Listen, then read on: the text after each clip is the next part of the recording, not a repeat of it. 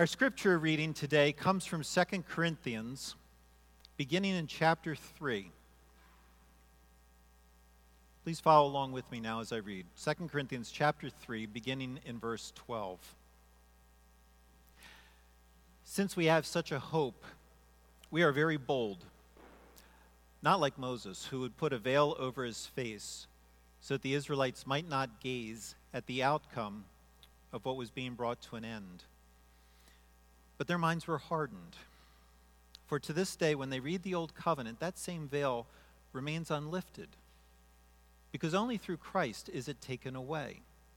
Yes, to this day, whenever Moses is read, a veil lies over their hearts. But when one turns to the Lord, the veil is removed. Now the Lord is the Spirit, and where the Spirit of the Lord is, there is freedom. And we all, with unveiled face, beholding the glory of the Lord, are being transformed into the same image, from one degree of glory to another. For this comes from the Lord, who is the Spirit. Therefore, having this ministry by the mercy of God, we do not lose heart. But we have renounced disgraceful, underhanded ways. We refuse to practice cunning or to tamper with God's word, but by the open statement of the truth, we would commend ourselves to everyone's conscience in the sight of God. And even if our gospel is veiled, it is veiled to those who are perishing. In their case, the God of this world has blinded the minds of the unbelievers to keep them from seeing the light of the gospel of the glory of Christ, who is the image of God. For what we proclaim is not ourselves, but Jesus Christ as Lord, with ourselves as your servants for Jesus' sake. For God, who said, "Let light shine out of darkness," has shone in our hearts to give the light of the knowledge of the glory of God in the face of Jesus Christ. Here ends the reading of God's word. We're here this morning to ordain Pastor Nick. It's obvious to him, it's obvious to the leadership in our denomination, it's obvious to the broader church that God has called him to be a minister of the gospel. Now why? Why does God do that? Why does God call people specially to minister the gospel? It's because it's so easy to forget how important the gospel is. And you all know this. When life hits you, it's really easy to forget that we have to process all of our life through the lens of the gospel. We have to respond to life out of the resources of the gospel. It's really easy to forget that. Really easy to let something else become more central to you than what Jesus did in his life, his death, and his resurrection. I was walking with one of my kids one time on a walking bike path in the city, and we hear this little bell, this bike bell behind us, and at that point it's a very narrow path. There are people on that side, people on this side, and this fairly large woman comes whizzing by, weaving back and forth on both sides of the path. She doesn't care about the little kids on that side, doesn't care about us, just goes racing by. And she rebukes us all as she goes by. She yells out, "The bell means get out of the way." My child was not feeling the righteousness of her cause in that moment. He was actually pretty incensed. He looks at me and goes, "Are you kidding?" Just astounded that somebody could be that self-absorbed to put everybody else in danger and have no idea that she was the cause of that, as she insists that everybody bow to her. So we start talking this through. It's part of what we're called to do as parents, right? Try to help our children process their world from within this larger biblical framework. And it was important because my child in that moment was not. And as we went back and forth, after a little while, he says, "I really wish with people like that I could just sit down and help her see how wrong that is to think like that." I smiled at him and I said, "Oh, so you're a secularist now?" And he looks at me a little puzzled. I said, "You believe that a little education, a little understanding is enough to change the selfishness of the human heart? That if she could just see her badness, just understand it cognitively, that would be enough to make her want goodness." It would be enough to make her want to be aware of others and to be careful then with how she treats them. Do you hear it? My son loves the Lord, really, really good at thinking like a Christian.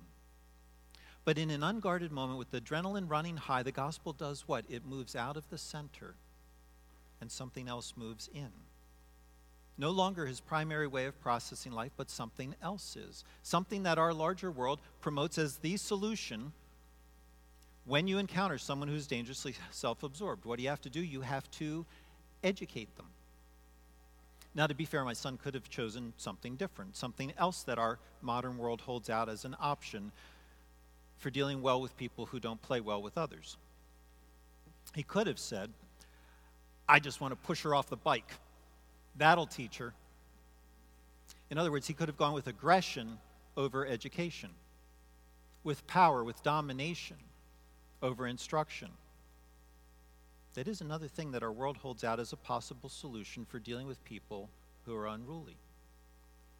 Or he could have said, I'm going to start a petition for new bike laws on walking paths. What's that? That's legislation. That's curbing people's bad behavior by generating new laws against it. Or he could have said, I'm going to pull out my phone and report that lady, try to get her arrested.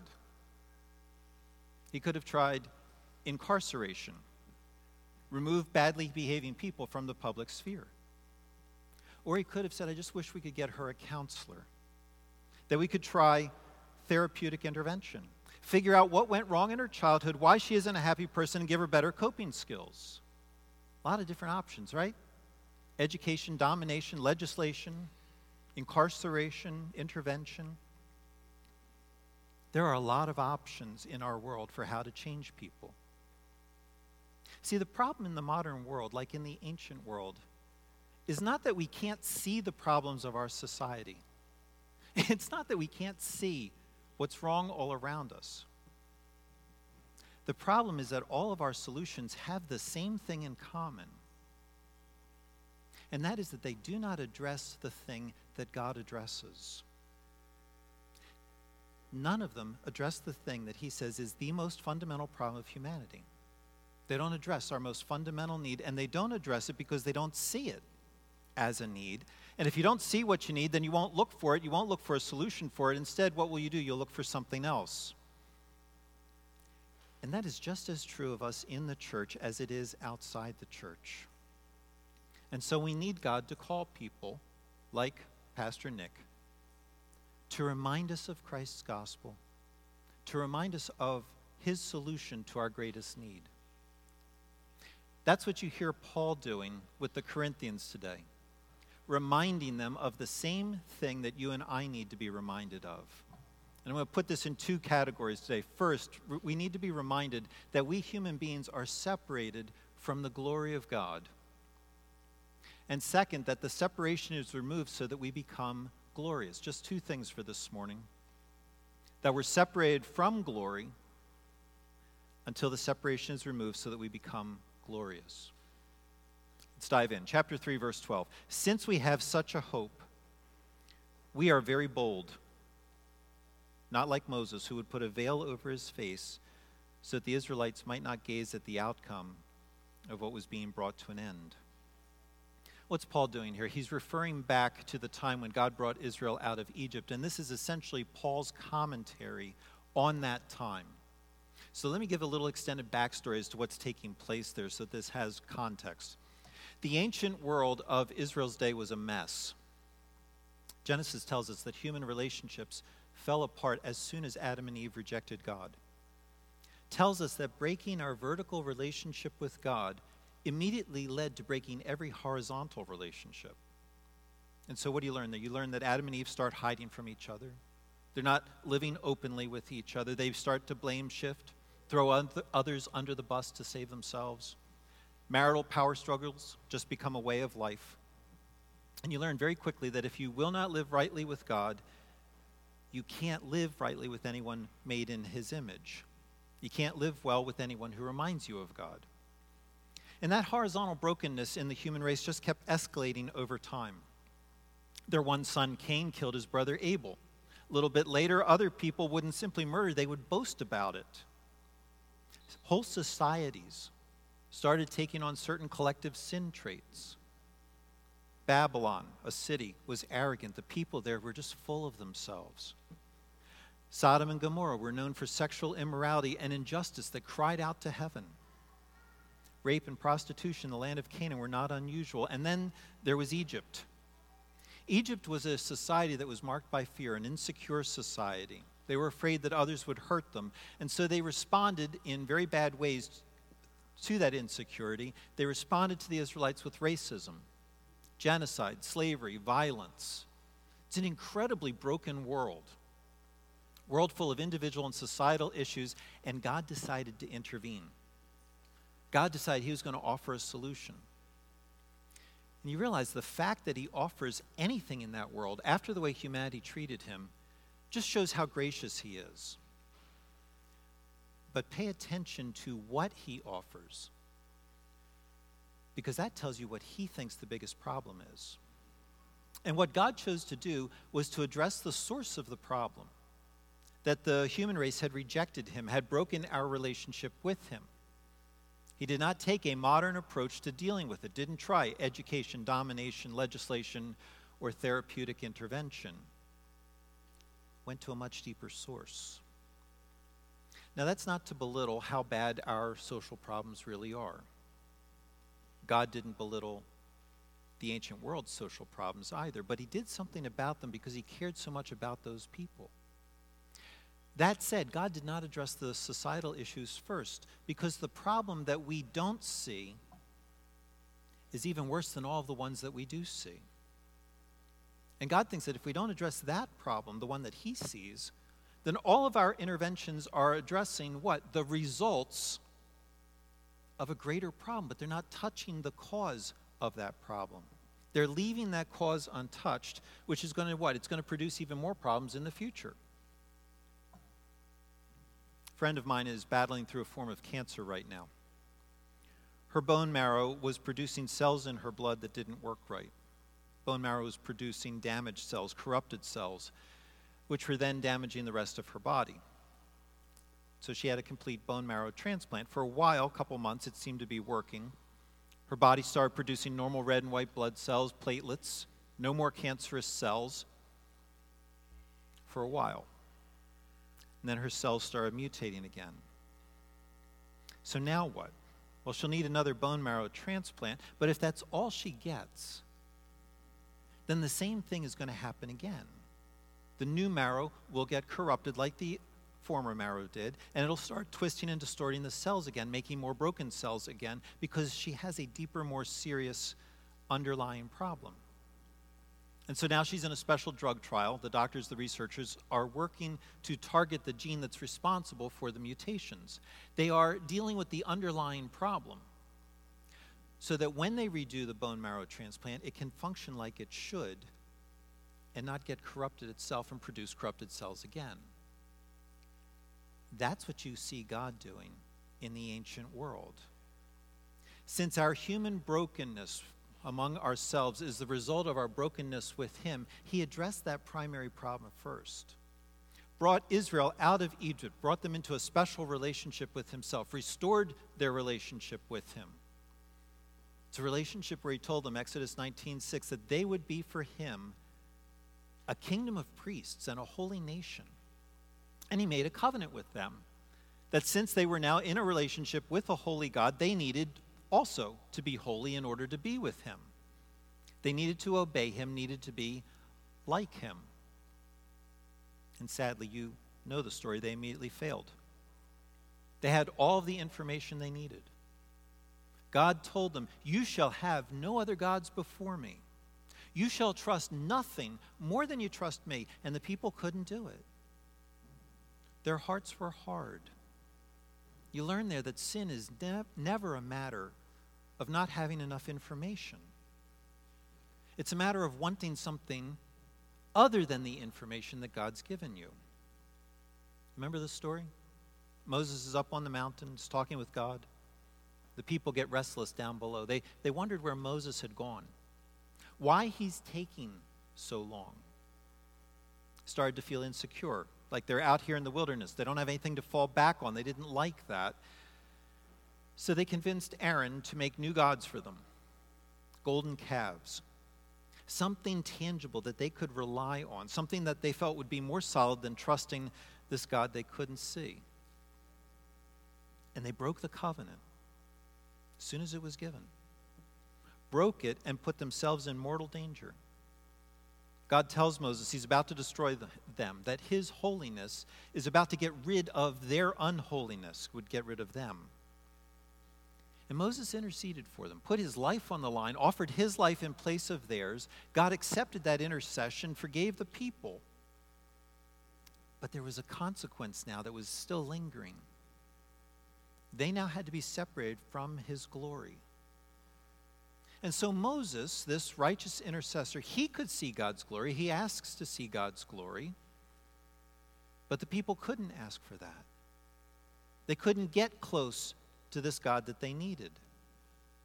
You see that lived out. Moses came back down to them after seeing the glory of God, and his face was shining. Glory of God just reflecting off of him. And when Aaron and the Israelites see him coming, Exodus 34:30, they're afraid to come near. They're afraid to come near the glory of God, even in this second order kind of way, as it's reflected off of Moses' face. Afraid because unholy people can not come near a holy God without being destroyed. And so once Moses told them what God said to them, he did something that was both a mercy and a judgment. Put a veil over his face. That's what Paul talks about there in Corinthians in our passage, chapter 3, verse 13. Put a veil over his face so that the Israelites might not gaze, might not look at, might not continue to examine the outcome of what was being brought to an end. What's that mean? The outcome of what was being brought to an end. The outcome of hearing this old covenant in the presence of God. What's the outcome of having heard the old covenant? It's the glory from the old covenant that you can now see on Moses' face. The glory that Moses had to veil so that the Israelites might not gaze on it. And you realize that that veil then was to protect them. To protect them from the glory that comes from being in the presence of God. And in that moment, you hear the dilemma of the human condition. We were made to live in God's presence. We were made to have our lives connected to his life, to have his life fuel our life. Acts 17:28 says that it's in him we live and move and have our being. But that only works if you can stand in the presence of a holy God and not be destroyed. Here's the problem. We need God's glory, and it'll kill us. That's the dilemma of the human race. And so God came close to his people to give them what they needed, his glory. But then he had to keep separating his glory from them. Moses veiled his face to keep the Israelites from gazing at the glory that was there. Later in Exodus, you hear that when Moses went to meet with God, it was in the tent of meeting. That was outside of the camp. Again, separated for the people's sake. Still later, when God's presence would dwell in the tabernacle or the temple, there had to be a curtain separating him and the people so that his holiness did not break out against them and consume them. Eventually, their rebellion would be so bad he'd send them into exile. He would separate them from his presence. Ever since the Garden of Eden, when Adam and Eve fell, God has to separate us from his glory. He has to separate us or destroy us.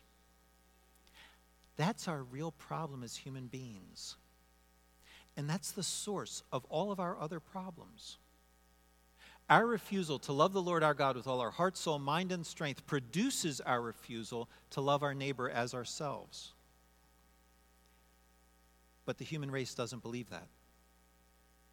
We think that we can live just fine with each other, even if we reject God, even if we just ignore him. And so we don't address our disconnect with him as the most essential thing that has to be put right. And the reason that you don't do that is because when you reject God, it changes your mind. It changes how you see the world. It changes how you see what causes all of our problems. It changes how you see what God offers. Corinthians 3:14 says that there's a hardening of our minds that takes place. Verse 15, that there's a veil that lies over our hearts that keeps us from seeing what God thinks is glorious, keeps us from seeing his solution in the gospel to the problem of our sin. There's another problem related to it, chapter 4, verse 4.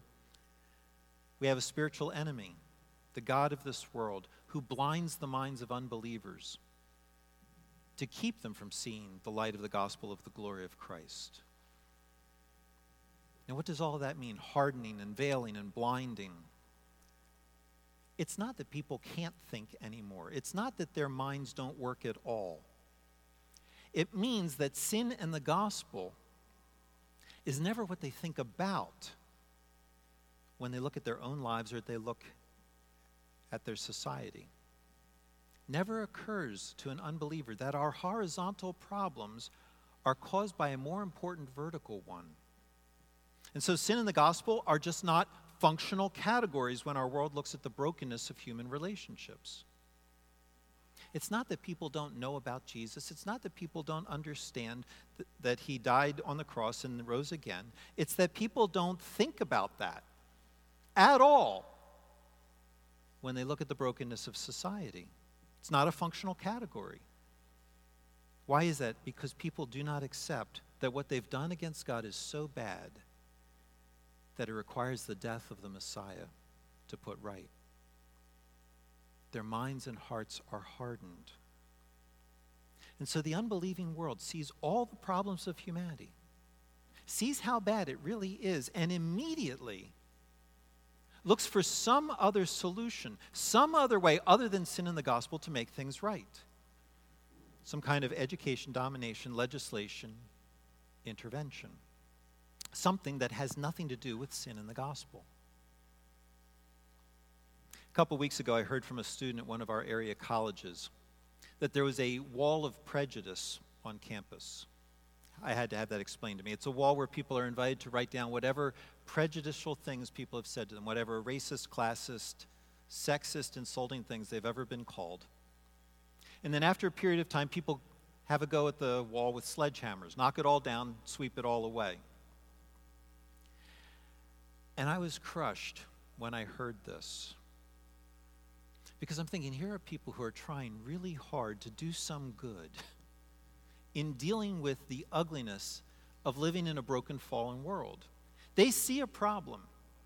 They see that hateful words are not something that you can just shrug off. They see that ugly, mean, scornful words go to the heart of how we see ourselves, how we understand our own value, as we hear what other people think of us. These people see the problem, but they don't see that their solution has no ability to solve the problem. I mean, it's obvious, right? If I can remember what someone called me, what does that mean? It means that that slur has burrowed itself down inside of me pretty deeply. It's burned, it's wiggled its way down inside. I've taken it to heart. I've taken it in with all of the hatred that fueled it, and it's now stuck there. And the only reason that I can write it on the wall is because I've dredged that back up out of me, because it's inside of me. It's taken residence in here, which means that even when the wall is gone, it won't be, because it's still inside. There is no external cleansing ritual, no cathartic release possible that I can do to purge this thing from inside of me. It came from inside, and destroying a wall will do nothing to remove it. The only thing you're inviting me to do with the wall of prejudice is remember it again. Meditate on it. Taste its hatefulness. Recall the emotional pain again. Maybe even start to meditate on violence as a way of dealing with it. I was crushed when I heard this, because you realize there's real hurt there and nothing to help it. Nothing that will erase the insanity of one image of God hating on someone else made in the exact same image. There's no help here. Because hardened, blinded minds don't make the connection that we end up hating God's images when we start by rejecting the God in whose image they're made. And hardened, blinded minds don't embrace that there's only hope if God does not return our rejection with rejection of his own. Instead, we keep looking for hope somewhere, anywhere, other than in God's solution to our rejection of him, his solution in the gospel. When you're separated from the glory of God, you can't see the true condition of the human race. You can't see what we really need. And if there were no gospel, if we were left to ourselves, this would be really hopeless. Because how can you see what you're blind to? The hope, point 2, is that somehow that separation is removed. Chapter 3, verse 16, when one turns to the Lord, the veil is removed. Now pay attention there to the verb tense, because it's a passive verb, not an active one. God doesn't say, okay, when you decide to remove the veil, then you can see. He says the veil is removed. You don't remove it yourself. Someone else does that for you. Who is that? He unpacks that, chapter 4, verse 6. It's the God who said, let light shine out of darkness, who has shone in our hearts to give the light of the knowledge of the glory of God in the face of Jesus Christ. How is it possible to see when the God of this age has blinded you? How can you see when your own heart and mind are hardened, when they are working with the God of this age not to see? It's possible when God decides to make his light shine inside of you so that your heart and your mind can now see what you could not see before. It's the spiritual equivalent of what God did in the physical world. In the beginning of creation, God made light shine. It didn't exist before, but he made it. Brought it out of nothing except out of his own thought and out of his own power to what? To make clear his glory, so that his invisible glory could be clearly seen. In the same way, he makes spiritual light shine in our hearts so that blind, hardened hearts can also now see his glory. Spiritual blindness goes away by a sovereign act of God, an act that brings you light when you had no light. It's his decision and his decision alone, his initiative, that lets you see the glory of God that you couldn't see before. That's why chapter 4, verse 1, we do not lose heart. We're optimistic when we look around at the world. We see all the evil that takes place. We're not clueless. Even more, we see the blindness and the proposed solutions that just aren't up to dealing with the evil that we see. We see all of that, and we're not disheartened. We don't lose heart. Why? Because even though we can't do anything about humanity's worst problem, God can.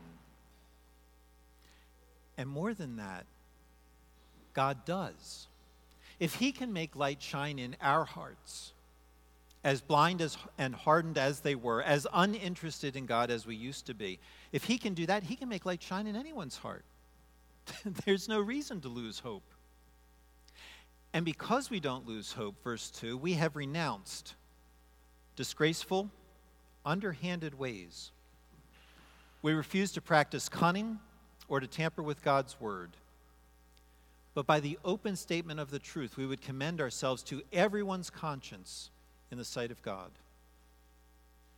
We renounce every manipulative thing that anyone has ever tried to get people to notice God or to be interested in him. Every disgraceful, underhanded, cunning way of trying to appeal to people. Every tampering with God's word to make it seem easier to swallow. We renounce all of that. We renounce saying things like, hey, come to Jesus and your life will be great. You'll never be lonely. People will like you. You'll never struggle in life. He'll give you good health, a great career, and an amazing spouse. And don't worry about all those hard things in the Bible that seem to upset everybody in society around you. God doesn't really mean those things. You can just ignore them when they don't line up with the way that you want to think. We renounce that kind of approach and anything like it.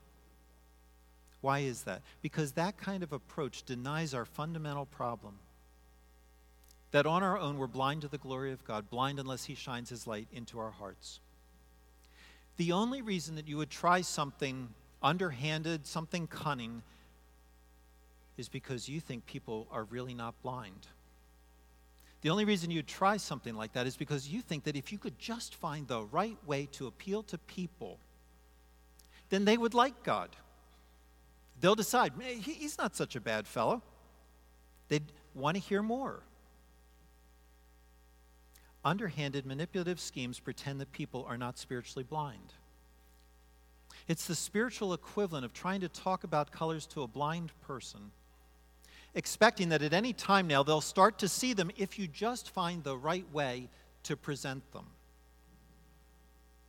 We renounce all of that. Instead, we rely on the open statement of the truth. We work as hard as we can to say, here's the gospel, as clearly as we can. And then we rely on God to either shine or not shine light into someone's heart. That's why Pastor Nick is with us. That's why he's being ordained. It's so that he will boldly proclaim what is true about God without losing heart, depending on God to do what only God can do. And Nick, hear me. Don't cheat. I know I'm not giving the charge today. Don't cheat. Don't give in to underhanded methods. Don't rely on bait and switch tactics to get our students excited about youth group. Don't say, hey, let's all go roller skating and invite your friends. Do people go roller skating anymore? When I was growing up, my church used to rent out a roller skating rink for a night. Told us to bring all of our friends. You're going to have a lot of fun. And then in the middle of the night, all of the music stopped, and we all had to come into the center of the rink to hear a gospel presentation before we could go back to roller skating again. It always felt dishonest to me because it's not what we said we were there to do. We said we were going to go roller skating. It was underhanded. Don't do that, Nick. Unless you tell people that that's what you're going to do. Yes, take the kids roller skating or whatever it is that people do now. But don't use that as a pretense for sharing the gospel. It's underhanded. Be open about what you're doing so that you commend yourself to everyone's conscience in the sight of God. Don't pretend that you can make blind eyes see by inviting them to do something that sounds fun to them. Do fun stuff. Take the kids to have fun, but rely on God to shine His light into people's hearts. And for our students who are in youth group or going into youth group, I know I'm not giving you a charge either, but in the same way that I urged Pastor Nick, please listen to me for a moment. Pastor Nick is not trying to make church something that you like. He's not trying to make it something that you hate. But making it something that you like is not his primary goal. Listen to this. The Israelites liked church. They went to synagogue. They loved being in Scripture. And it was completely useless to them when it came to knowing God, because a veil lay over their hearts. It was a veil that they couldn't remove on their own, regardless of how much they liked church and liked church kind of things. Liking church and having the veil removed are two completely different things. Pastor Nick's calling is to remind you and remind you and remind you of the gospel until it's so central to the way that you think and live that when someone shouts a racist slur at you, runs you off the bike path, you don't fall back on education, domination, legislation, or therapeutic intervention. But you think Pastor Nick would have said that in this moment, this has something to do with the gospel. This moment has something to do with God loving me when I wanted nothing to do with him so that I could be with him right now. I might not know what that means right now. I'm really angry and very embarrassed at what this person said to me, but I know it means something. I know that it has everything to do with what I do next. That's Pastor Nick's call in your life. If you like coming to church, that's great, but that is not his highest goal. Instead, his goal is to keep showing you the glory of God in the face of Jesus Christ until you see it everywhere in your daily life. His goal is to show you God, to show you Jesus, this Jesus who's willing to be separated from the glory of God for your sake. This Jesus who loved you so much that he was willing to be forsaken on the cross by the Father. This Jesus who took responsibility for your sin and gave you credit for his obedience in return. This Jesus who took responsibility for every time you've ever rejected God, every time you were not interested in what God had to say, took that responsibility from you, made it his own responsibility, and then stood there before God, before the full force of God's holiness, unveiled, unprotected, so that God's holiness broke out against him until it destroyed every last bit of the unholiness that Jesus carried for you. That's the gospel that Pastor Nick needs to tell you over and over and over again. Jesus loved you so much, he stood unveiled before God's holiness, bearing your unholiness, so that you could now be brought near to an unveiled God and not be afraid of being in his presence. Jesus was forsaken, separated, so that you would never be. So that you can now look and gaze and behold the glory of God and have his holiness embrace you, not destroy you. Will that keep people's ugly words and their prejudice from hurting you?